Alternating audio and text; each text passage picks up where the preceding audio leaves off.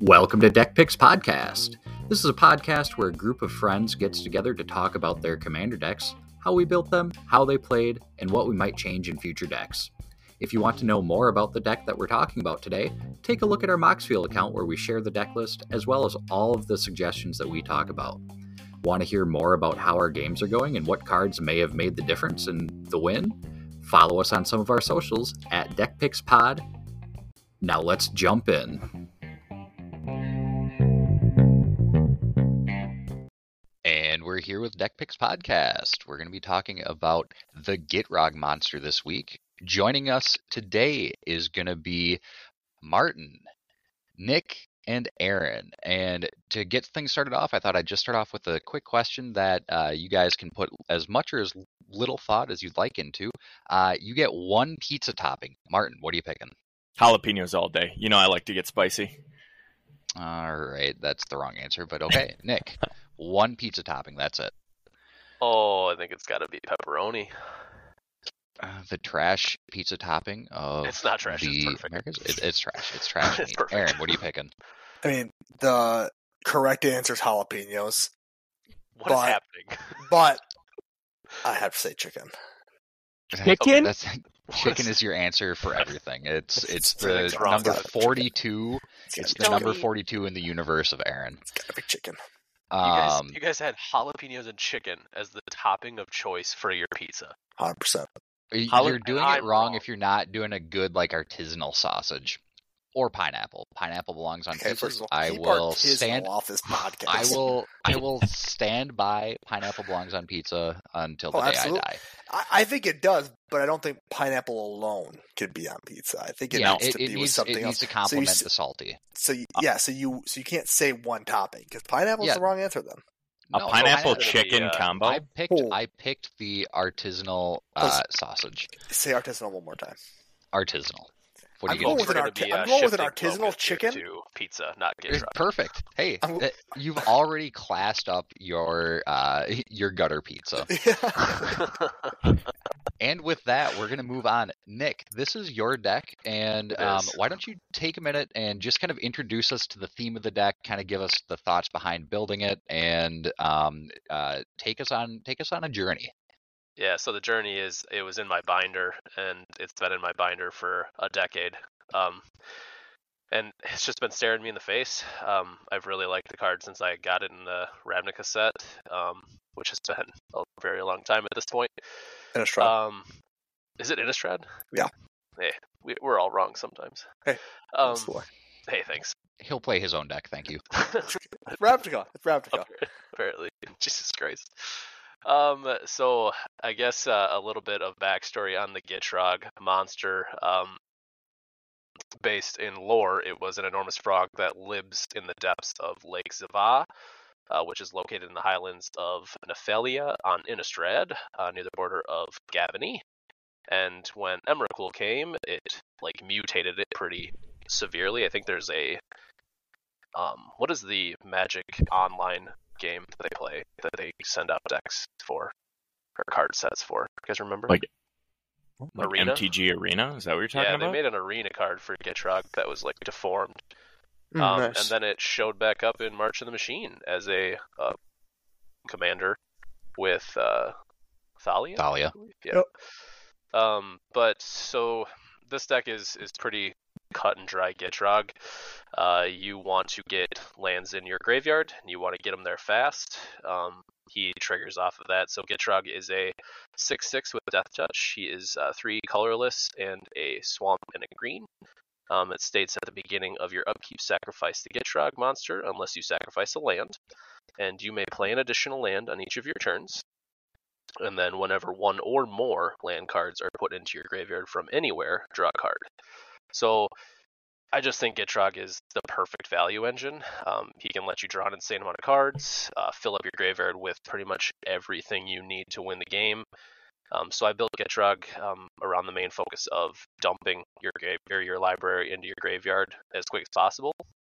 A couple ways you do that.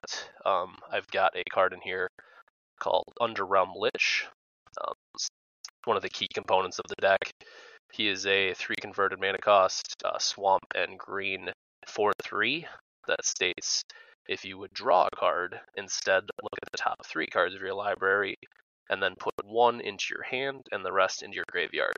He has a pay 4 life, and he gains indestructible until the end of the turn and tap him. So he's got some insane evasion already tagged onto him with that indestructible feature, but every time a land goes into your graveyard, he triggers the draw to reveal 3, and more times out of not, I mean, I've got 38 lands in the deck, so you're going to be drawing a land, which will trigger that whole cycle all over again.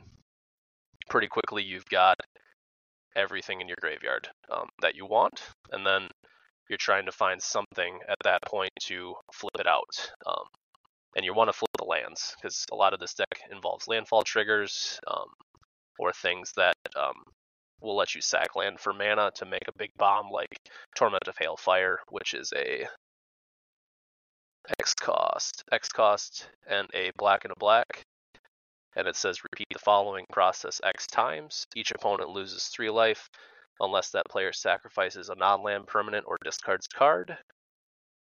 Another big bomb in this deck, same converted mana cost, X, and a swamp and a swamp.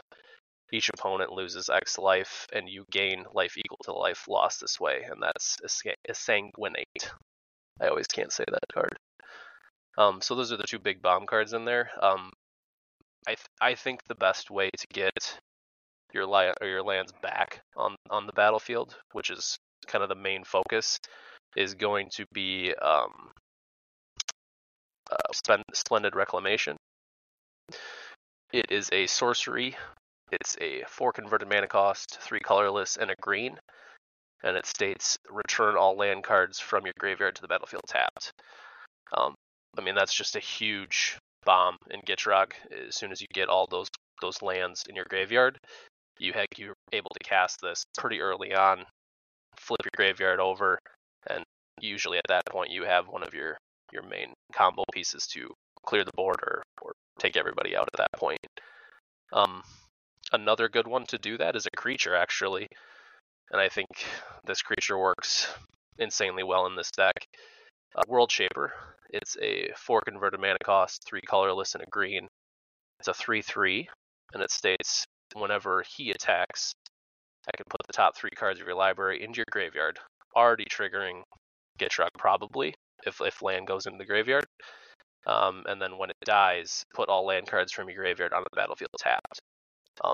So those are some good key points to get lands back. I like to kind of use this deck as a self-land destruction deck. So I like to benefit from not only tapping my lands once, but then sacrificing them to double up my mana. One of the best ways I have to do that is going to be the enchantment Squandered Resources.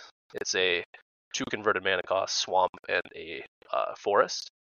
And it states sacrifice a land, add to your mana pool 1 mana of any type the sacrificed land can produce, and I can play that ability as a mana source. So if I can dump my lands out onto the battlefield and then sack them right away to use them, that's a huge benefit. Another big one is Reign of Filth. And this one's nice because it's an instant, so I can do this whenever I need to. This is a 1 swamp, and each land I control gains sacrifice this land, add 1 black mana to my mana pool until the end of the turn. So just a huge way to combo out early if I need to. But this deck has a lot of workaround to it, so like if something comes up where I need to focus on landfall, there's always side options to it. So I have a sub landfall theme in this deck, so that if something happens where I can't find my combo piece, I at least have a landfall trigger that I can fall back onto. Usually I'm looking for Obnick's List of Fallen. He is a 5 converted mana cost, 3 colorless, 2 swamp, 3/3. That states landfall. Whenever a land enters the battlefield under your control, you may have target player lose 3 life. If you do, put 3+1/+1 counters on him. I mean, just a crazy bomb if you're flipping your graveyard lands over to your battlefield. So that's the theme of the deck, is lands in your graveyard and sacrificing them and getting them back on and using them to clear everybody out. I don't attack much in this deck. In fact, I didn't even know the Gitrog Monster could attack until the last game that we played when you played him and you attacked me. And I mean, for somebody who doesn't attack anyway, as a player, you don't use your creatures to attack. They do other things. So I was really offended that you decided to attack me with him. Well, just throwing that out there. Sometimes you got to realize that you can do that. Yeah, I'm definitely a combo player, though. I don't like to go wide with creatures. I'm not good at it. I know that about myself. I like to play with my deck and hopefully win in a strategic way that way. Well, speaking of not wanting to go wide or not liking to go wide, when I was looking at this deck, thought that a good sub theme, and you said you're running a landfall sub theme, but you have potential here to go wide with creature tokens. And he has. Oh, absolutely. Yeah. Titania does that so quickly, especially with Scape Shift, which is, I think, I added this card pretty late into the building process, but a buddy of mine at work actually showed me this card. It's a 4 converted mana cost, 2 colorless and 2 green. That states sacrifice any number of lands, search your library for up to that many land cards, which I think is a crazy text. Up to that many land cards. It doesn't say basic land. It's just any land cards that you have, and put them on the battlefield tapped, and then shuffle your library, which is an absolute bomb, especially if you're able to get, at least 15 lands out, or maybe like there's 15 lands in your graveyard, you're able to flip and then sack them to search for 15. It has a lot of combo potential with the landfall triggers. I think I got like 9 to 10 of Titania's 5/3s out by turn 5 or something like that. One of these games. Yeah, it was disgusting. Yeah. I guess in my mind, so your 2 main win cons then are the X spells, right? That's your goal. Yeah, that's definitely the goal. The goal is to cycle through the deck as fast as possible, get those cards that I need, and then bomb as big as possible. If the only kind of issue you run into is if you're running a control deck, like you run into a control deck that you know can really cause a hiccup in your plan, then maybe go for that sub theme, trying to go for landfall triggers. Because you don't, the worst possible thing is to flip your library or flip your graveyard and then have somebody counter your once you've destroyed all of your lands. Yeah, I will say that I think that a lot of the power of Gitrog at our table has benefited from the fact that not a lot of people run blue in general, I don't think. And then also we're not as heavy as on counters as maybe we should be. So I definitely think like that's a benefit right now, because there's definitely been times where you've gotten some great combos off, and I can't help but feel, and this can go for literally any deck, let's be real, but I can't help but feel like, man, if one person had even a spell pierce, you know, literally anything, not only does that stop you from winning the game, it very likely loses you the game, because you have just put every single resource you have into the graveyard in a way that you probably aren't getting it back at that point. Like maybe because I feel like that usually by that time you've already set up getting everything back from your graveyard. Yeah. So I do think that it's vulnerable to a blue or a control heavy deck that it just really isn't seen much at our table. Especially right now. And I ran into another issue too with it was graveyard hate that I thought was going to be an issue with it, which one of our other pod mates, Alex, was running. I can't remember what card it was that exiled pretty much my entire graveyard. And that completely shut the deck down, completely stalled it out. So I put a few things. It was Soul Guide Lantern. Soul Guide Lantern, yeah. Mm-hmm. So I put a few things in here at that point to kind of give myself some anti-graveyard hate. I've got Felden's Cane. It's a 1-cost artifact that has a tap to reshuffle your graveyard into your library and remove that from the game. Remove Felden's Cane from the game. Just a quick way to if you see something coming, start over pretty much for that. I also put in Perpetual Timepiece. It's a 2-cost artifact. Has tap, put the top 2 cards of your library in your graveyard. Really works well with Gitrog already. And then it has a pay to exile Perpetual Timepiece and then shuffle any number of target cards from your graveyard into your library. I think this one kind of works as a dual purpose card. Not only is it able to get cards into your graveyard, but let's say you have your graveyard pretty much in, or your library pretty much in your graveyard, I'm able to then pick the cards I need and shuffle them into a very small pile that I can draw from at that point. So I think it's a very versatile card for this deck, and it works. I haven't been able to get it off or use it, but I think it'll work pretty well if I can use it that way. Yeah. Yeah, I mean, one of the things we talked about, Aaron kind of touched on how, you hunt through and look for these big bombs that you're going to drop. The Torment of Hailfire, the Exsanguinate, and it has worked out super well. But the one time that really stands out and comes to mind was playing against Cody in his Atlat-Palani deck, which you tormented the table, took out everybody except he had just enough to skate through with, I think it was like 1 life.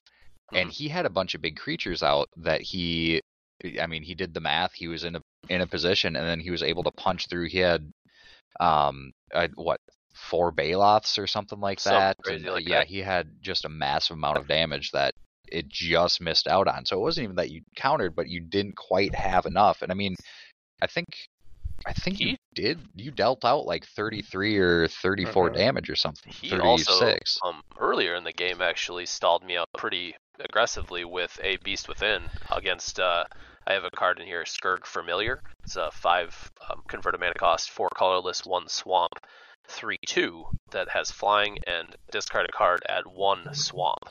So I was, at that point, I had a very key land out called Dakmor Salvage in this deck that says Dredge 2 on it. So Dredge is a mechanic that if you would draw a card, instead you can put 2 cards from the top of your library into your graveyard.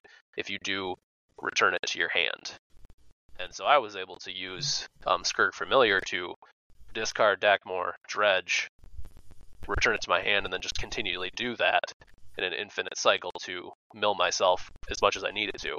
And Cody was able to Beast Within that Familiar and completely shut my engine down at that point. So that was a huge slowdown for me that game, for sure. Well, looking at the deck, there's a couple things that I noticed. And the first thing that I noticed, one, is that, I mean, this is a tightly built deck, right? This is a deck you've been running consistently now. I think you said you've played it 9 games, and that was all very recently. Yeah. So there's less wiggle room than, say, Hidetsugu, who we did the first week. Yeah. But the one thing I'm thinking is, I see that you've got a Worldly Tutor in this deck, and that itself is a decently expensive card, but that only lets you tutor for a creature. And if you're looking for X spells, you're going to need a way to find those. And obviously you could spend a bunch of money for a Vampire Tutor or a or a Demonic Tutor. But there's one card that I've really been liking lately, and it's Profane Tutor, which is a much cheaper way to tutor in black. It has to spend 2. So you have to pay a colorless and a swamp, and then rather than play this card from your hand, you pay that and exile it with 2 time counters on it. So then you've got to wait 2 upkeeps before you're actually going to be able to tutor. But if you get this out early enough, that just means you're going to be able to have your win con in hand, possibly turn 3. Yeah. And then you're going to be able to search your library for a card, you put it into your hand, and you shuffle. And I think that can be important if you're relying on X spells to win a game, to ensure that you're going to have them. In that vein, too, if you're looking at budget, I mean, Diabolic Tutor, that's got to be a less than $1, and that's going to help you. That can search you for something, but that's going to be, I think it's 2 colorless and 2 swamps. 2 swamp, I think, yeah. The thing with Profane Tutor... Oh, go ahead, Aaron. No, yeah, so I was going to say, I mean, in this deck, 4 mana isn't that much. You're ramping so quickly that if you didn't want to spend the money on a a demonic tutor or something like that, I think that the diabolic tutor would be just as good. And here's what I want to say about Profane Tutor. I think it's a great card. I really do. I personally have a gripe with the suspend mechanic, especially the fact that if I'm suspending 2, that's giving players 2 turns to counter that spell when it comes out. Like if for whatever reason they got a counter, they know I'm casting that card in 2 turns, and they know I'm going to get whatever card I want from my library in 2 turns. So I think it's more, maybe people would be like, I need to make sure I can counter that, or figure out a way to do something to him before that goes off. I guess I see that point, but another way you could look at it, and this is a 6D chess move, is 6D chess. You could also look at it though that you have the benefit of having that on the radar. So now somebody who has a counter in hand maybe holds it, and then you play something else. Well, now they have to decide, well, am I going to counter this Profane Tutor? And they have to weigh the opportunity cost, and it might let you eke out something like absolutely, like Underrealm Lich. Like in my experience playing against this deck, Underrealm Lich should be countered every single time. Yeah. So now you've got Profane Tutor out.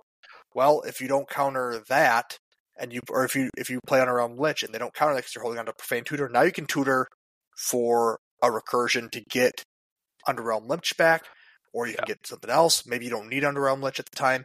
So it might actually kind of work in your favor to have that in the open and have somebody have to decide, well, am I going to counter this or am I going to counter that? And it's really a lose-lose for them. Yeah, speaking of counter spells, I put a card in here specifically for counter spells that I love endlessly. It's Veil of Summer. It's a 1 green. It states, it's an instant. Draw a card if an opponent has cast a blue or black spell this turn. Spells you control can't be countered this turn. You and permanents you control gain hexproof from blue and black until the end of the turn. I think that's an absolute insane card for green, and I think it's a must-add in something like this when you're trying to protect. Yeah, for sure.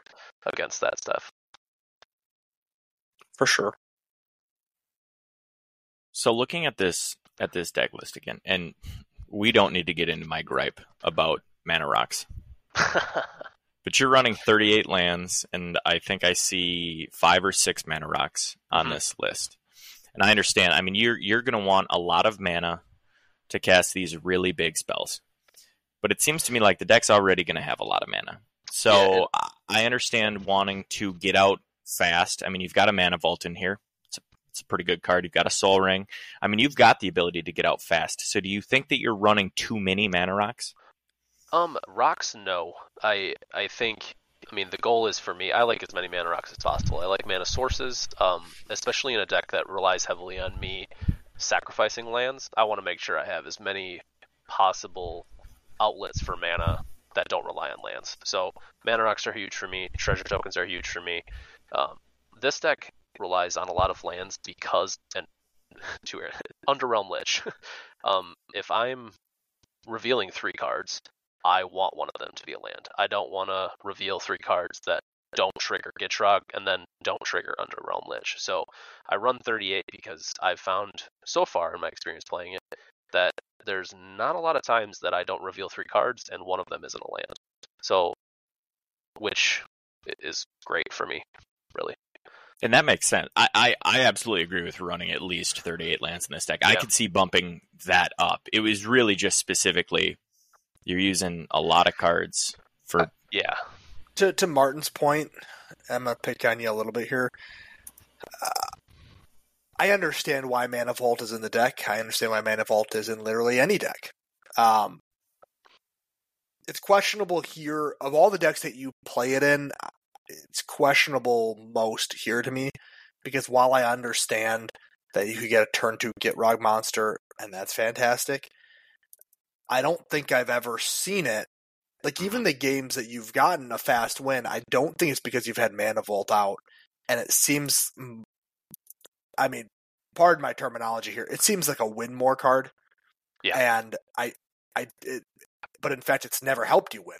And so, do you need it in the deck? I'm not convinced that you do, because the deck can already be fast and because you can churn out mana so quickly that's one where that might benefit from another win con or another thing like Imp's Mischief. I mean, you're going to cut down the budget of the deck tenfold just by even swapping to Imp's Mischief, which I think is like a $9 card right now. Yeah. To help protect your cards. Yeah, and there was a card actually that Billy suggested on here that as soon as I saw it, I was like, because Mana Vault for sure has, it's been on my chopping block. It's kind of a pet card for me. I love the card that I have it, and I'm able to put it everywhere. It's a pet card. What an unknown card. What a tell! Hipster Nick with his little pet card. Listen, okay, I mean, it's a good card. I want to put it in my deck. I like it. It's a bomb, man. But you're right. It doesn't help me really win games. You could replace it with a Mana Crypt. I added that in the list. I saw that. I think we should jump to our suggestions. But one thing that I was thinking about with the Mana Rocks, because I looked at it initially and I thought, boy, I don't know if I would run that many Mana Rocks. And I'm cooling on Soul Ring and those kinds of things. My man. I haven't taken it out of any decks, but I would definitely say that if I'm running a really tight deck list, it's probably one of the first ones on the chopping block. Mm-hmm. Okay. And part of that goes into the stats that I pulled that I don't know if you guys all saw or not, where I looked through our first 50 games, looked at turn 1 Soul Rings. So we had 17 of them. Mm-hmm. Only 3 times did that turn 1 Soul Ring get a win. And I believe it was 2 of those 3 times was in a Simic deck with massive ramp, and so it was like a drop in the bucket. So while I'm cooling on Mana Rocks, I will say that the Mana Rocks in this deck felt a little safe. It felt like a safety net, where if Nick were to be casting one of his big things and it gets countered and he ends up with all of his lands in his graveyard, at least he's got something. And that's why I have them in there for sure. And I will say this too. That was the only thing. It feels like a weird safety net for you to pick, because you don't care what we play. You're there to play solitaire. Okay. But that was, I think I saw that as the thought process behind it when I was going through and looking at cards and seeing what I would take out or what I would put in. I saw the reasoning behind it.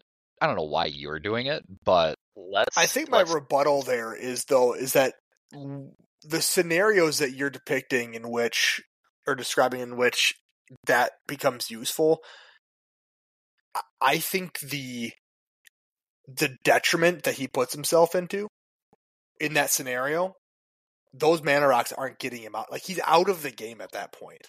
Unless, and if he's not out of the game, the Mana Rocks aren't what's helping him. It's the other cards that are going to hopefully flip from his graveyard if he can get them back. But at that point, colorless mana doesn't do you a lot of good. And even if it does, it's going to be a turn or 2 before you can get anything back. I don't see those. Like I said, that's why I said that I don't think they're win cards. I think they're win more cards where they're going to maybe get it a turn or 2 faster. Well, look at the last game that we played. I mean, turn 1 Soul Ring, whatever. Let's talk about turn 2 Soul Rings, because I played a turn 2 Soul Ring into Azusa and put 3 lands out on my, I had 6 lands on turn 2 at that point. Yeah, so, and that's why I'm saying 6 mana sources. Mana Vault, it doesn't do. That's what I'm saying. Right. I don't think Mana Vault does any more than a Soul Ring, and I don't think that both of them, or in many decks, I don't know if either of them are required. I know Soul Ring is really good. Obviously, it helps a lot of decks, but in this deck in particular, like I said, Mana Vault is something where if you were looking for a card to cut, that's one of the first ones where I would look and be like, well, do I need it to be more efficient? I honestly think it's a half a percentage in terms of efficiency, because that one colorless mana isn't going to do you any more good than a Soul Ring in a lot of cases. Well, I could always replace it with this awesome card that Billy has, this Zurin Orb, a 0-cost artifact that has me sacrifice land for 2 life and cut my average CMC down. ones because that's another. I mean, I love that's that card so much. And listen, I'm a hipster, so I see that kind of card and I'm like, wow, that's fantastic. I would love to see a card like that because I'm literally never going to see that anywhere else. So yeah, I think that's such a cool suggestion absolutely. there, Bill. I think that was one of my favorites that I've seen. Hey, I'll take the wins where I can get them. It's not against Gitrog. Well, clearly. Okay, let's talk about the win rate with Gitrog. So you've played 9 games this season. You're at a 33%, so you've won 3 games out of the 9. Of the other games, I don't have the hard numbers because I didn't feel like taking the time, if I had to be honest. But of those times that you did not win, so of the 6 games, 3 of them were last place, either 5th or 4th, depending on the pod size. And looking back at those games and remembering what they were, it was because you were so hot that it took the entire table to take you down. Yeah. So you're right now with Gitrog, you're winning on average turn 7.5. You've got a 6, an 8, and a 9 turn win. And so, it's a fast I mean, it's a fast deck. You're able to, I think a big part of it, like we were talking about, that Underrealm Lich, where you're able to just continuously search through your deck. I mean, it's like a better scribe because instead of just putting it back into your deck to draw later, you're just putting it exactly where you want. Yeah. And you're picking what goes into your hand, what goes into the graveyard. You're looking at the entire deck. And I think that really shows in the number of turns that it takes you to pop off a win or how the table has to react to you. Yeah, I agree.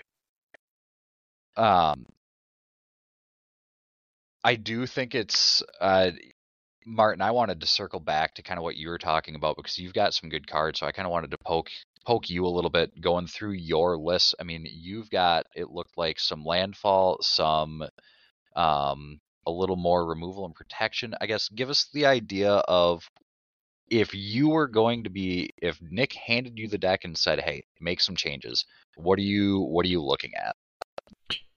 Well, I think it's important to remember that I'm newer to Magic. So while I like to think I come up with some interesting gameplay mechanics, my first thought would never have been, let's go into the graveyard. I mean, sure, I would throw in a Crucible of Worlds, 1, because I own the card, and 2, because it makes sense to play lands if you're sacking them from the graveyard. But I went right away with Landfall. So when we were talking about win cons, Avenger of Zendikar is a basic green win con, and if you're just throwing out a bunch of lands, I mean, I've got an AC deck, which runs very similar to this. Avenger of Zendikar is 5 colorless and 2 green. When it enters the battlefield, to create a 0/1 green plant creature token for each land you control. So you're probably getting minimum 8 or 9 plant creature tokens in Gitrog. It could be 15, 16. It just depends. And then whenever a land enters the battlefield under your control, you put a +1/+1 counter on each plant creature. So right there, Nick doesn't like going wide. But in my mind, if I'm building out this deck, I'm going to try to go wide, and I'm just going to start swinging at people. Now, I think your way is definitely better, but it's more nuanced, and it takes, I would say, more planning, more preparation in the front end, and I just wasn't ready for that type of deck building, at least at where I'm at. Another thing, you're drawing a lot of cards, so I want to punish card draw, and the best card to do that, everyone knows, is Shield Red. I mean, good luck keeping it on the battlefield, but 2 colorless and 2 swamp. It's got Death Touch. Whenever you draw a card, you gain 2 life. Whenever an opponent draws a card, they lose 2 life. That's an expensive card, but if you got Mana Vault, you got money to burn. So, I'm looking at things. I think you have 2 of these or 3 of these. So, sure, you got an extra one, right? Those are the things that I'm looking at. Obviously, we talked about the Profane Tutor because I'm trying to find the X spells. But then one card that I just saw, and obviously Lord of the Rings just came out, this Entish Restoration, 2 colorless and a green. Sacrifice a land, search your library for up to 2 basic lands, put them onto the battlefield tapped, then shuffle. If you control a creature with power 4 or greater, which Gitrog is, instead search your library for 3 basic lands and put them onto the battlefield tapped and shuffle. That's huge. That's a perfect card for this deck. I mean, those are the types of things that I would be dying over. Yeah. Other than that, I just went with a lot more landfall, a lot of token generation. Groundswell is just a 1 green instant. Target creature gets +2/+2 until the end of the turn, and it has landfall if a land entered the battlefield. That creature gets +4/+4 instead. So I'm just thinking, in a pinch, if we need to start swinging with Gitrog, which is a 6/6 death touch, I mean, you can easily pump out damage with that, right? Mm-hmm. And you can win in Magic through attacking, despite what some people think, right? Sure. Some people can, Nick historically can't. Hey, you got to lean into what you're good at, okay? It's not attacking for me. Right. So that's where I would go with the deck. Yeah, I really like your ad of, is it Constant Mists? This 1 colorless, 1 green instant that has buyback, sacrifice land. Love that trigger. Love being able to sack land. That says creatures deal no combat damage this turn.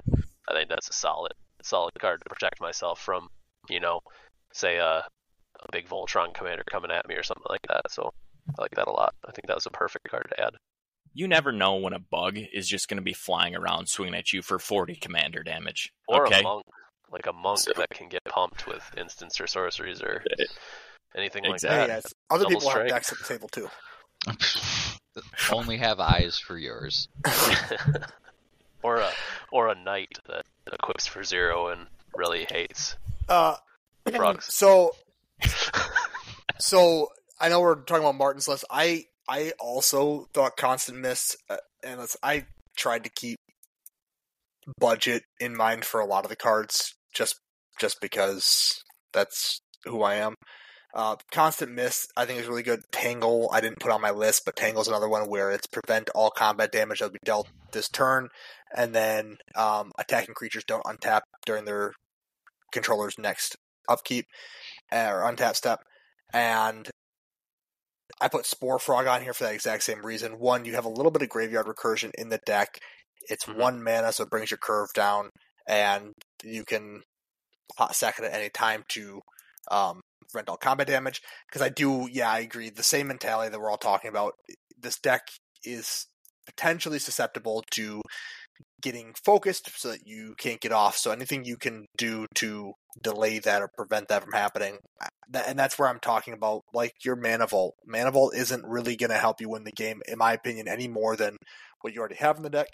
Yeah. So in the case of the whole table coming at you to stop you from comboing off, that's not going to save you, but Constant Miss or Spore Frog or something like that might just be enough to buy you the time to get off your combo. So I would definitely look into the sort of fog cards. I love those as well. I also really like your Psychosis Crawler suggestion there too. I had a hard time putting that on the list because it just feels like I mean, I think you have it in Gueza. Maybe you don't. Yeah, I do. And just the fact that I think it belongs in any deck that has a lot of draw. Mm-hmm. Putting it in AC, like, why not put it in AC too? Because you're going to draw a bunch of cards like that. So I think, unfortunately, it's a really efficient, effective card that should be in the deck because there's turns where you're drawing 30 cards. So that's a big swing. But also, I don't agree with it because I think that it's just an easy card to play. But I didn't realize that it was under $1 too, seeing it's 49 cents. That's nuts. It's really went down in price. What was the other one that I saw on here that you put? Doom Whisperer. I liked the throwback from Headed Zuku, the Doom Whisperer, pay 2 lives for mail 2. I think that's a great option too. I think, I mean, it's just a perfect add in this card, especially or this deck when I want to know. I mean, it'd be nice to know what's coming. Yeah, absolutely. I do notice that Aaron did not include a replacement commander, just like completely changing the archetype of the deck or anything like that. I just couldn't help but notice. I thought Gitrog is in a pretty unique position where it's going to do what it's going to do, and I'm not sure there's a whole lot of other cards that are going to do what it wants to do. So Nick's better than us. In black and green. Hey, you know what? Play AC. I guess that's my suggestion. I wasn't going to say it, but I think AC could run this deck very well. Yeah, weird how Martin went towards... It couldn't because it doesn't have the big X cards. Weird how Martin went towards Landfall and suggests AC. It's a great ability. Landfall is one of the best. So, I didn't even throw Craterhoof on this list. Okay. Huh. Who are you even? So Nick, you've got some cards on here. These are obviously probably cards that you are considering have on the chopping block. Were in the deck at one point, maybe not. Yeah. Why aren't these in the deck? So a couple of these I've actually cut from the deck. Sky Shroud Claim was one of them, and Return to Nature. Just felt like I didn't need as much ramp as I thought I did in the deck when I started playing it, so I cut those two to add in some of that anti-graveyard hate. But I also have some on here that I'm thinking about adding, and one of them is Witchbane Orb. That's a 4-cost artifact, and the first part of this doesn't normally apply to a lot of pods, but in our pod we have a player that plays Lind, which is a curse deck. So this says when it enters the battlefield, destroy all curses attached to you. I think that's a fantastic ability, but it also says you have hexproof. With that, that's going to be trying to negate cards like Crypt Incursion. Crypt Incursion is pull it up here, 2 colorless, 1 black instant that says exile all creature cards from target player's graveyard. You gain 3 life for each card exiled this way. I figured if graveyard hate was going to become a thing in our pod, probably some of that was going to happen. This basically gives me hexproof from things that target me, so I thought that was going to be a good way to kind of negate some of that that graveyard hate. Another one, really my suggestions for this deck is going to be things that stop players from messing with my graveyard, right? So, I will say, I see Ground Seal on here, 1 colorless and a green enchantment. When it enters, you draw a card, and cards in graveyards can't be the targets of spells or abilities. I don't like that card in this deck, personally, because while it does stop people from interacting with your graveyard, you also can't interact with your graveyard. So then, if your Torment gets into your graveyard, you don't have a lot or anything really to sacrifice Ground Seal to, then access your graveyard when you want to. Yeah, I think that one is it's going to be risky. And I think that's a case of reading the card explains the card, where when I first thought of this card, it was, nobody can, nobody outside can target my stuff. But then now that you say that, it's not great, because if I want to recollect or anything like that, I can't target my own, which kind of sucks, So for sure, you should put it in the deck. Okay, I did put this one too, then, that cards in graveyards can't be the targets of spells or abilities. That's Silent Gravestone. Yep. Same kind of thing there. So. But that one's a little bit different because you can pay and exile it. Oh, and all cards from all. No, never mind. Probably don't want to do that. Yeah. It has an ability where you pay for tap, exile Silent Gravestone, and all cards from all graveyards. But you get to draw a card. Yeah. So it's not all downside. No. But it is a lot of downside for your deck. Yeah, there's one in here that I might be adding shortly, and it's Elixir of Immortality. It's a 1-cost artifact that lets you tap 2. You gain 5 life and shuffle it and your graveyard into your library. So just a nice way to give yourself back everything. Yeah.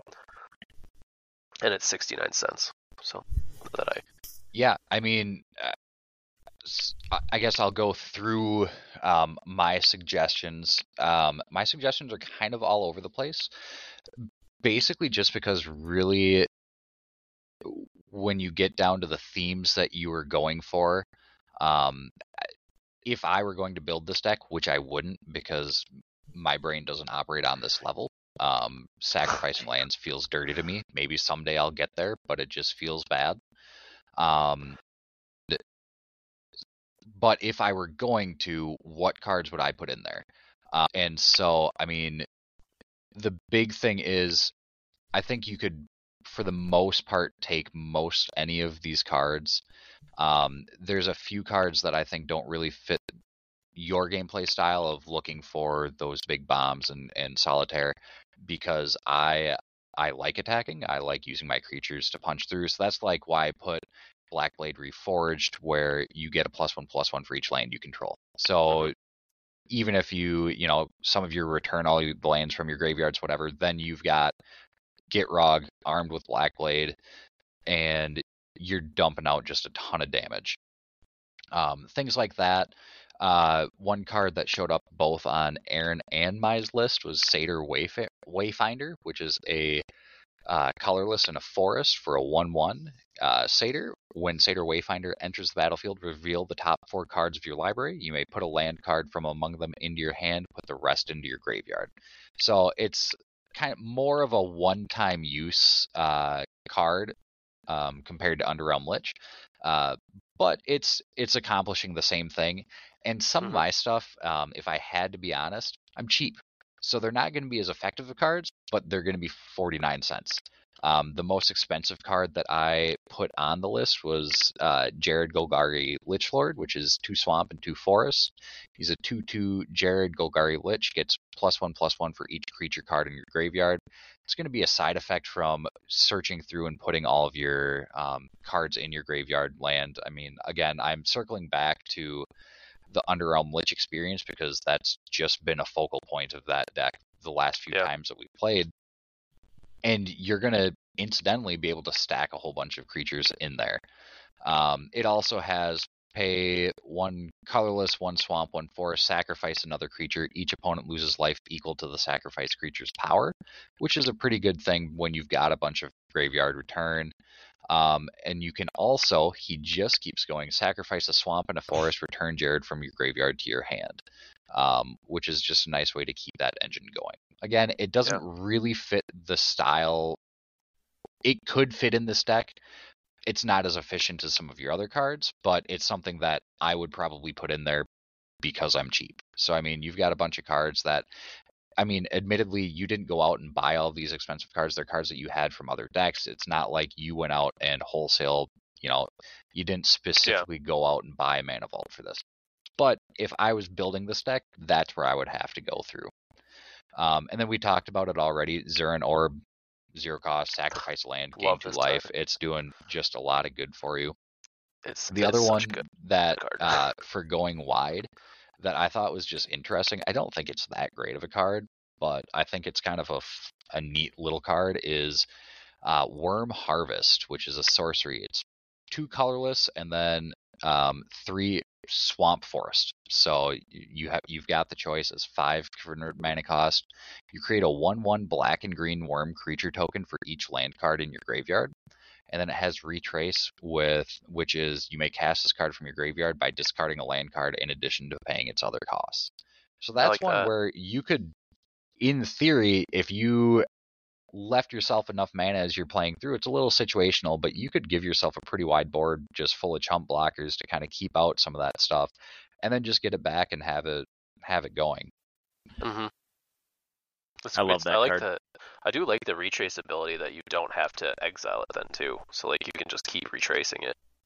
Yeah, it just kind of keeps really going. Cool, actually. Admittedly, it's a little expensive, that 5 cost, but given the ramp that you've been able to pull off with this, I don't think it's outside of the realm. And again, if I were building this deck, I don't think I'd be winning turn 6, turn 7, turn 8, turn 9. It'd be a 10, 11, 12 type of thing. So I've got a little more time to play my cards. That's fair. I don't know. Worm Harvest, looking at it, looks like it might have to be a must-add if I was building this deck too. Though, no, it's a great card for sure. It's doing everything you want. You could go wide with it, or if you just need chump blockers, that's going to be great. And you're going to get to sacrifice lands to play it constantly. I mean, I love that though. I think I have to play devil's advocate here. That's so crazy. And say that I disagree, and it's going to give me an ulcer to disagree. Because while I agree with Bill and Martin that it's something that maybe I would play in the deck, this deck is one of the decks at our table that I think is, honestly, it's more CEDH than it is EDH. It is. There's no other way around it. It's hyper efficient. It's a $340 deck. It's got so many ways to get you can say there's a lot of them, but there's 2 main win cons in it. There's a few extra ways to get around that, but you have so many ways to get to those 2 big main win cons, and it can be fast. So adding something novel like Worm Harvest is ultimately just going to detract from the deck. Yeah. And I don't think it's going to be in a meaningful way. I don't think it's ever going to be silly enough that we'll all laugh because you killed everybody with 40 1/1 worms. I don't think it's ever going to be that good. Good if you that's let why, him. like, yeah. I mean, that's why, like, a lot of the cards that I wanted to put in here and did put in here, ultimately they just boil down to staving people off until you can get to your stuff. So, like, Koskun Falls, it's an enchantment. It's a 2 colorless, 2 swamp for an enchantment, and during your upkeep, tap target untapped creature you control or sacrifice it. Well, you don't attack, so you're going to have creatures to tap. And then it's essentially a propaganda, a black propaganda. So no creature can attack you unless its controller pays an additional 2 colorless whenever that creature attacks. That sort of stuff. I don't find it very fun, but in this deck, it's like it's the best case scenario to just buy time for you to get off what you need to get off. And I think a lot of the other cards that we're suggesting, even my own, I think ultimately they're just going to power down the deck from where it's at. Yeah, I guess that's a good segue too to talk about. I mean, I have put a lot of time and effort into the deck, but I mean, how does it feel to play against? And I feel like I know your answer to this, Aaron, but do you feel like it's too much for our table? Too much what? Just to be clear, what are you asking? Yeah. Well, Aaron compared it to CEDH, so I just wondered if it was maybe too fast, too much for our current pod and the deck levels currently that are played. Like, do you think it operates too efficiently? I wouldn't go that far. I'll let Aaron try to like clear the blood out of his mouth as he's going through. I would say it's probably, I mean, just looking at the stats and how it's played and the efficiency of it. Yeah. And also just the play style is so different from every other deck at the table that I would say it is very different. The thing that I will say is, I mean, it's got a 33% win rate. It is a deck where when you play, because we know we have until turn 7 when playing against you, and also it doesn't take much of an actual physical board state. It takes the cards in your hand more than anything. Just naturally, it's going to get to a point, and we've talked about this multiple times with multiples of your decks. I mean, overall, I did average turns 1 through the entire season for everybody. Like Aaron and I are sitting at 10 turns for a win. What are you doing to me? You're at 8.5 for all of your decks, and that's easy there, Nick. That's 2 turns less. Settle down. Mute yourself a little bit. Yeah. So like the way you play and that kind of stuff, it's going to get to a point where if we want a chance at winning, you're going to get focused down whether or not you have a board state. Absolutely. And I think that's something where it's going to turn against us, because if you're having fun playing the deck, I don't care. And I mean that's kind of where it is. But I just hope that it continues to be fun when you're focused down, because we don't know what you have in your hand unless you're going to turn the cards around and play it with it facing us, because it doesn't matter what we do. That I think it's going to quickly turn around, and Aaron and Martin can jump in too, but I think it'll turn around to, are you having fun? Absolutely. I'm playing having fun 3 with the on deck. 1. I mean, the deck is super fun to play against. I think my biggest worry is that it is so unfun for the rest of my friends to play against that that's not fun for me, if that makes sense. Like I love the deck. I love the ability to utilize my lands in a very unique way, to sack them, to play as much as possible my whole deck. I mean we all, we play Commander, so we have 100 card decks. I mean, who doesn't want to see their entire deck every time they play? You guys have 100 cards in your decks? Usually. I think that's such a fun thing to do, to be able to wheel through your entire deck, and that's why I built Quasar for that reason. I built Gitrog for the same. I just don't want to get to a point where I pull it out and people are thinking I am going to be the most bored I've ever been in my entire life during I'll this be game. honest with you, I think you're at that point right now. I can't speak for everybody. I can't speak for everybody. Okay. And this is coming from a reformed H&K player. who has had to see a few times an entire table staring at me glassy-eyed while I play the game by myself for, 10 minutes and win. But, I mean, one of the last games we played, I think you won on turn 5 or 6. The game lasted over an hour. Like, it's not a fun experience, I don't think, for a lot of people. And I think at the end of the day, the reason it's good is because you can do all this one-sided stuff, and there's not a lot of interaction for other people. Now, you can say, well, everybody else should be running more interaction or more interference or more control or whatever. That was my next question, And I think EDH Rec podcast, they just had an episode about that, and I think somebody had said that is I'm going to butcher it, but I'm paraphrasing here. They had said that is advice that is logical, but it's not helpful, because you can say that and it's true. But also, I mean, what are we talking about? You can only run so much removal. You can only answer so many problems. But that's why I'm saying this seems more like a CEDH deck where the play style is interesting. You're a great combo player. Your decks are good, but you benefit, I think, from the sort of asymmetrical play that a lot of the table isn't as familiar with. And they're not necessarily familiar with the combos or the potential. So that benefits from that. But then also I think that it is hurt by the expectation that some people are there to play a casual game. Maybe they have a pre-con. Maybe they have just a big, stupid deck. This isn't that. And I think that it can diminish that experience for certain people when they see, well, my deck doesn't take a 20-minute turn, and yours has to, which is a sign of, your game intelligence and your deck building, but also other people are like, well, this isn't what I signed on for. And like I said, it's the same thing with H&K. When I'm taking 5 turns in a row and to win the game or whatever, but it's going to take me 10 turns or 10 minutes to puzzle it all out and explain my plays. Yeah. People aren't there for that, I don't think, at our table. And that's part of the reason why I dismantled it for myself. And I'm not saying you should dismantle this deck, but I am saying that's why I think it errs more on the side of CEDH than EDH, because it's so efficient and there's a few main lines of play that you're going for that makes it hard to suggest cards to put into it or take out of it that aren't going to just power down the deck. I think it's pretty much to a point outside of the expensive lands and that sort of thing. I think it's at a point where like there's not a lot you can do to it that isn't going to just make it better.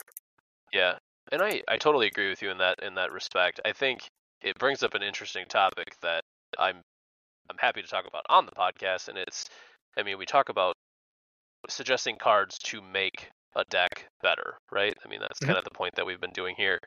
What would you suggest, or what would you all suggest, that needs to get removed from this deck to bring it back down to maybe a level that is at around the same as the rest of the table is, to make it not that. I'll jump in. I want to jump in there because I think it's important to distinguish what I think Aaron is trying to say, and that's that I don't think this deck is more powerful than other decks at the table. One, I don't think our pod is not running basic decks, right? Like we've got some high-powered decks. Kyler just swung for 165, the other day when we were playing. Don't slander this podcast by talking about Kyler. I don't think good decks. I don't think the deck is too powerful. I mean, it's got a 33% win rate. I agree. Okay. I think what Aaron is saying specifically is that it's got a solitary vibe to it, and that can be hard for newer players to have to sit through or watch, or even experienced players to have to sit through and watch. And I don't think that that's necessarily a bad thing, but it is something you have to be aware of. How many times are we going to run a deck like that every night? Yeah. And I'm not saying I've only played against this deck, I think twice. You guys just had a vacation where you were playing a lot of Magic, and I don't know how many times the deck was run. But it's like, if I see this deck once a night, I can live with that. Yeah. Okay. The other thing that I will say has helped is you've learned the deck a little bit more because you've been able to play it. So there, you know where you are in the decision tree. So and I will also say that like part of it is we also slowed you down a little bit because we didn't know what was happening with the deck, and so you've been doing an excellent job of being very thorough and doing every single trigger and pointing it out, which takes time. And so I think that a little bit of that is something that we asked for. But yeah, I mean, it definitely took a little while. And like, I mean, the last time that we played where you won in 6 turns or whatever, we also started that game at 10:45 at night. Very true. Which was painful when you're at a cabin that start in happened Minocqua, Wisconsin, very quickly too. with 5 kids on different sleep schedules and also not on their own sleep schedule. Like that was a rough one to sit through a little bit. But yeah, I think it's just and it's tough because that's also just your play style. You like the combo play and you like that. I do. I will say, and like I said, I'm not trying to rag on the deck at all. I agree. I'm glad Martin clarified. I'm not trying to say I don't think this deck is too powerful for the table. I think it's. I just think the experience of playing against it's not my personal favorite. I think a very similar deck. I mean, almost identical deck from my chair is Quasar, and I find Quasar more interesting because turns don't take as long, and if Quasar and Gitrog are both going to win on turn 6, we're either playing a 25-minute game with Quasar or playing an hour-long game with Gitrog, because Quasar just has like a combo when you're there. Gitrog just has so much more. It's efficient setup, and like in terms of a game, it's fast. Yeah. But the setup in your turn takes so long. Yeah, exactly. And I think, like, in my own defense, H&K, you'd sit there for 10, 15 minutes, watch me play, but chances are I'm getting six turns in a row, and then I'm winning the game. Whereas, like, Gitrog's turns take a long time.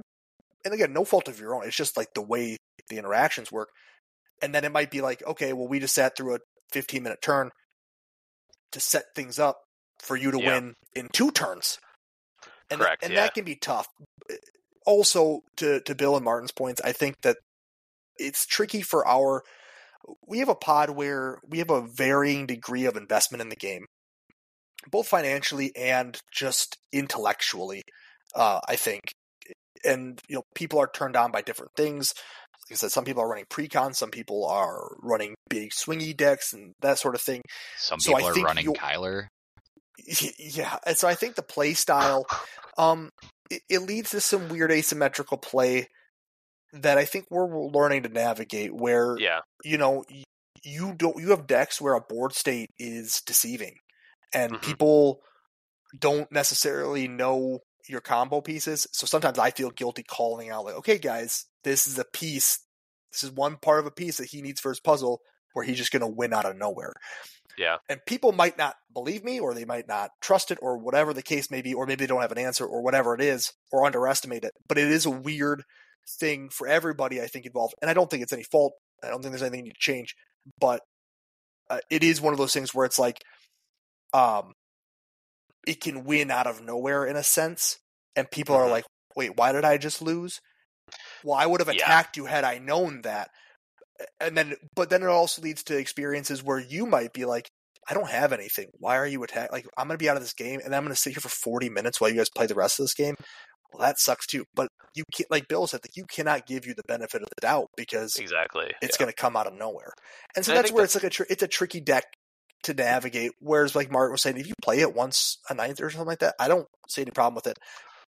It isn't my favorite deck of yours to experience, and to compare it to something that it's not comparable to this deck, but your flip deck. Oh. We went from I don't remember what the turn order or the play order was, but we went from Gitrog, where it was real quiet. And I'm not like, I think at one point Scott said it was the most boring game he's ever played, and I'm sorry that he said that. But the next day he was trying to throw the deck in the lake. He's sneaking you playing your flip deck, and everybody's laughing, and we're having a fun time. Like the flip, like it was. Yeah, but you lost. It is one of those tricky things. Like I said, I went through the same thing with H&K, where like I felt like I would really only play it once a night, And I don't want you. I know it's your favorite deck. I think you've said a few times, and you enjoy playing it. So I would never tell you we'll only play this once a night, or people are going to be mad. I would never say that. But it is one of those decks. I think that like it. You asked how people around the table feel. My own experience, it's something that I don't want to play against all night long because the night's going to get really long. And I have been playing it often because I knew we were going to talk about it on the pod, so I wanted to get as many. I mean, I recently built it, so I wanted to get as much play out of it as possible. And when I say it's my favorite deck, the play style is my favorite. I love being able to sacrifice my lands, do everything that Gitrog kind of allows you to do. And it's kind of a tedious deck as far as triggers go. And like Bill was talking about, I think now that maybe the table and the pod understand how the deck runs and how I understand the deck runs a little bit better, maybe those turns are going to be a little quicker. But yeah, it's not a deck that I think I'm going to play 4 times a night anymore. I mean, it's a deck that, I think during our vacation I played it twice, in the whole week. I encourage everybody to play their decks more because obviously that's the way you get better at the deck, and you're never going to see most of your cards unless you play the deck a lot.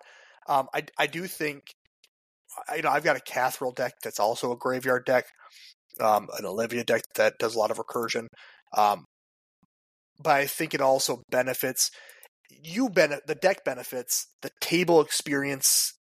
Suffers a little bit from the fact that as of right now, our quote unquote meta, there isn't a lot of graveyard hate. There hasn't really been a need for it.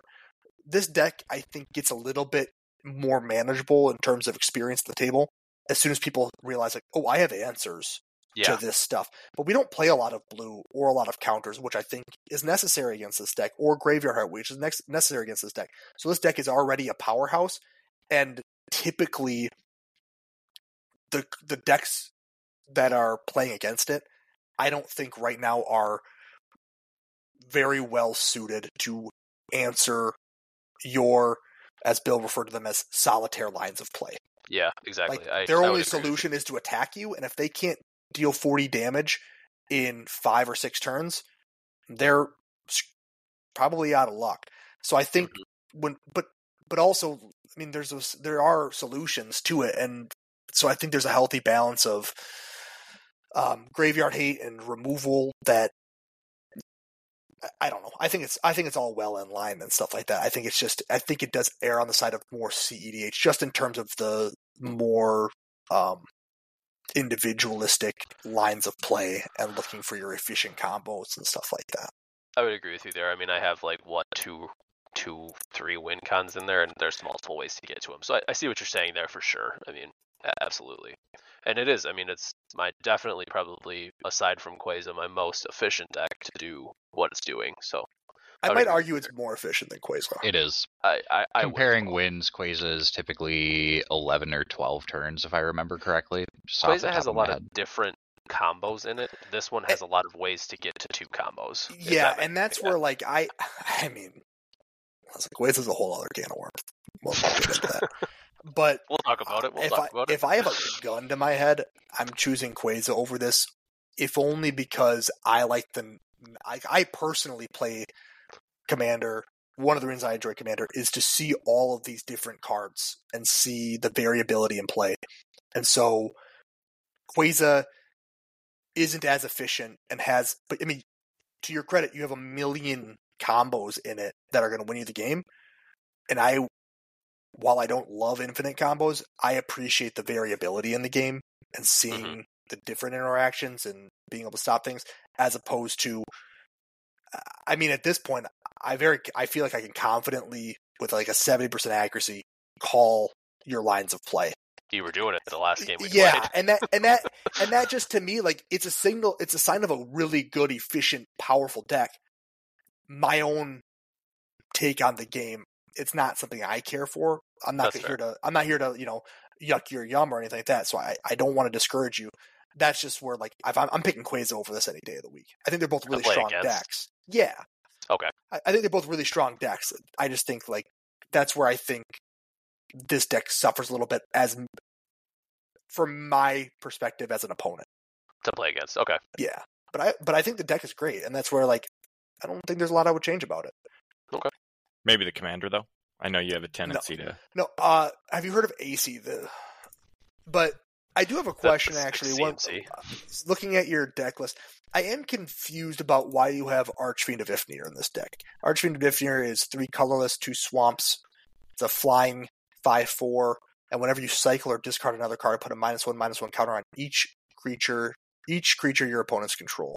Yeah, so I can understand. I see where it could be good, but again, your lines of play are so efficient already that I don't really see this. He needed an extra card. This, so I mean, in here, I mean, I have a lot of different things. I've got Underrealm Lich to draw and do the thing. Yep. I've got Flip in the Graveyard. Another way to get Gitrog's ability off is to discard lands. So I have a lot of creatures in here that allow you to discard. Sure. So if I can get something like, where is it? I just had it up here. Scourge Familiar or something out, or Putrid Imp even. Sure. Where it says discard from your hand, and it gets. I mean, that's just a free discard trigger. And if I can discard, I mean, let's say you all have the biggest creature of a 6/6 out, and I can discard 6 cards and wipe your whole boards, and still combo off with Gitrog. I mean, that's way more beneficial to me than waiting to get attacked by you. I guess to me, in my experience playing, I think I've played against this deck literally all 9 games. Maybe not, but I don't think close I've ever to played Archfiend though. And that's my point. Is that the deck is the engine of Gitrog is so efficient. You are drawing an exorbitant amount of cards as soon as Gitrog hits the board, essentially. That this card is almost never getting in the limelight, because at that point you're looking for your win con. Because you are going to go off in a turn or two, and I don't really see you... Like, you discard a lot of cards, and you would board wipe if you played it. But at that point, like, that 5 mana to play that card and set it up is actually slowing you down. I don't know that I would now that keep we're it talking about it, I think, I mean, this deck, I think, benefits so much from cards like Worldly Tutor and this card called Eldritch Evolution. It's a 3-cost, 1 colorless, 3 green or 2 green that says an additional cost to cast it, sacrifice a creature, which I'll probably get back. Search your library for a creature card with converted mana cost X or less, where X is 2 plus the sacrifice creature's converted mana cost. Put that card onto the battlefield, then shuffle your library and exile this. I have a lot of cards in here that are 3 CMC creatures. So if I get one of those out turn 2 or 3, and I draw into this, I'm getting Underrealm Lich every time because it's 5. Exactly. So it's hard not to get Lich out when you have ways to get him out with tutors. And I think if it were me to maybe scale it back a little bit, it might be there, starting with the tutor ability of the deck, because once you get Lich out, it does its own thing. It's its own. I don't have to do anything. So it's tough. It's tough to get rid of because of that indestructible too. Yeah, it'll pay for a life and it's indestructible till the end of the turn. I will say, like I said, like that's the silly thing about this deck is I mean the number one suggestions should be, well, why don't you have Demonic Tutor in this deck? I mean, why doesn't every black deck have Demonic Tutor? Yeah, exactly. And that's kind of what I'm talking about. Like, even then, like, you want to talk about powering down the deck. I mean, the tutors are going to do that a little bit, but this deck is so. I mean, Gitrog is just such an efficient engine that it'll power it down a little bit, but like you're going to get those cards if we just let you, anyways. That's one card that I think like it's good, and I can see where it could be good in a situation. I don't see it. I see it more as detracting from the deck. If you were looking to make it even more efficient, I would maybe. You want it to run smoother? Yeah, I guess. I mean, at this point, might as well just put me out of my misery. I mean, he still hasn't beaten that turn 5 win, so I'm gonna get there. That's not without that mana vault. You're not. Shut up. But like Archfiend of Ifnir is one of those cards like in Olivia, it's really good because that deck doesn't have the same lines like you have. Like I said, and it wasn't meant to insult your deck when I say like there are really 2 predictable lines of play for this deck, or at least the patterns, and this doesn't really fit into those. Whereas Olivia doesn't have that. I'm just discarding cards, and if that's out, that's a huge. I'm attacking people. So that I think that is one where like I understand like in a vacuum it seems like it would be really good, but in practice playing against this deck, I've never come across a situation where it's like, oh man, if you'd had that Archfiend Nifnir out, oh, you would have smoked us. Or, ooh, you bet you wish you had that Archfiend out. Like it doesn't really come about. I think a lot of the style of this deck is it's kind of all or nothing, and the sort of half measures like Archfiend don't really. It's not a flavor win, and it's not a efficiency win, I guess, for me. Yeah, I would agree with you there. Well, I think this is a pretty good place to put a pin in it. Do you guys have any last thoughts? And we're gonna end on me dissing this. Yeah, I've actually just marked that. I'm gonna cut it out. The entire episode is just Aaron. So burn it. Talking about throw this it in the deck garbage and how terrible it is. Where none of the suggestions, some of the good things. It's just I'm gonna edit it down so it's just Aaron saying, Nick, your deck is terrible. You wish you could do what I could do with 5 life. Hey. Right. Hey. Do you guys have any last thoughts as we're going through? No, I just like thank you guys for the suggestions and talking about the deck. I really do enjoy the deck, and I work hard on it. It's a and fun it shows. Deck. It shows. Yes, I want to end on a positive note and say it definitely shows, and I think it is a very quintessential Nick deck in the best way. It really does show your commitment to the game and your knowledge, and the pacing back and forth as you goldfish your own decks, as you've got 4 of them set up. I mean, it shows. It was worth the miles you put on walking around the end of the bar there, running all 4. I'm glad Bill hijacked my praise for the deck to dunk on. 100%. Hey. That's what's known as an alley-oop. I know you don't really do the sports, but you just put it up there, and I brought it home. If you can't dunk against Gitrog, you might as well dunk against me. Listen, I'm not exactly talking right. just yet. I will say, I think one of the most annoying but smartest inclusions in this deck is Braids. Shut your mouth. I'm not kidding. I do love that card so much. It's fantastic. Braids is a 1 colorless, 2 swamp, 3/3 legendary nightmare. At the beginning of your end step, you may sacrifice an artifact, creature, enchantment, land, or planeswalker. If you do, each opponent may sacrifice a permanent that shares a card type with it. For each opponent who doesn't, that player loses 2 life and you draw a card. So you are drawing. Maybe 3. I'm just going to say minimum. Minimum. No, you're drawing 5 cards. Or 4 cards, because you're going to draw a card when that land hits the graveyard, and nobody is sacrificing a land. There's no... and if somebody did, I would shame them publicly at the table, because you're not... That's not a trade you're winning. You're not slowing you down by not... No, so it's a fantastic card in the deck, and I hate it every time I see it. But that was out with really Underrealm Lich, that one game. Yeah. That was gnarly. Those 2 interacting was it's really insane. Good. It's fantastic. Yeah, it was something. And with that, before Aaron says another word, we're going to cut it off there. Thanks for listening. You can find us on the social medias, the X, the Twitters, the Instagrams, the Threads. That's really all that I have the capacity for.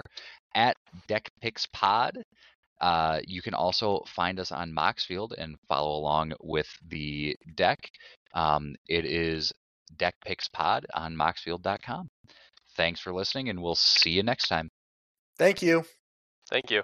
Ciao.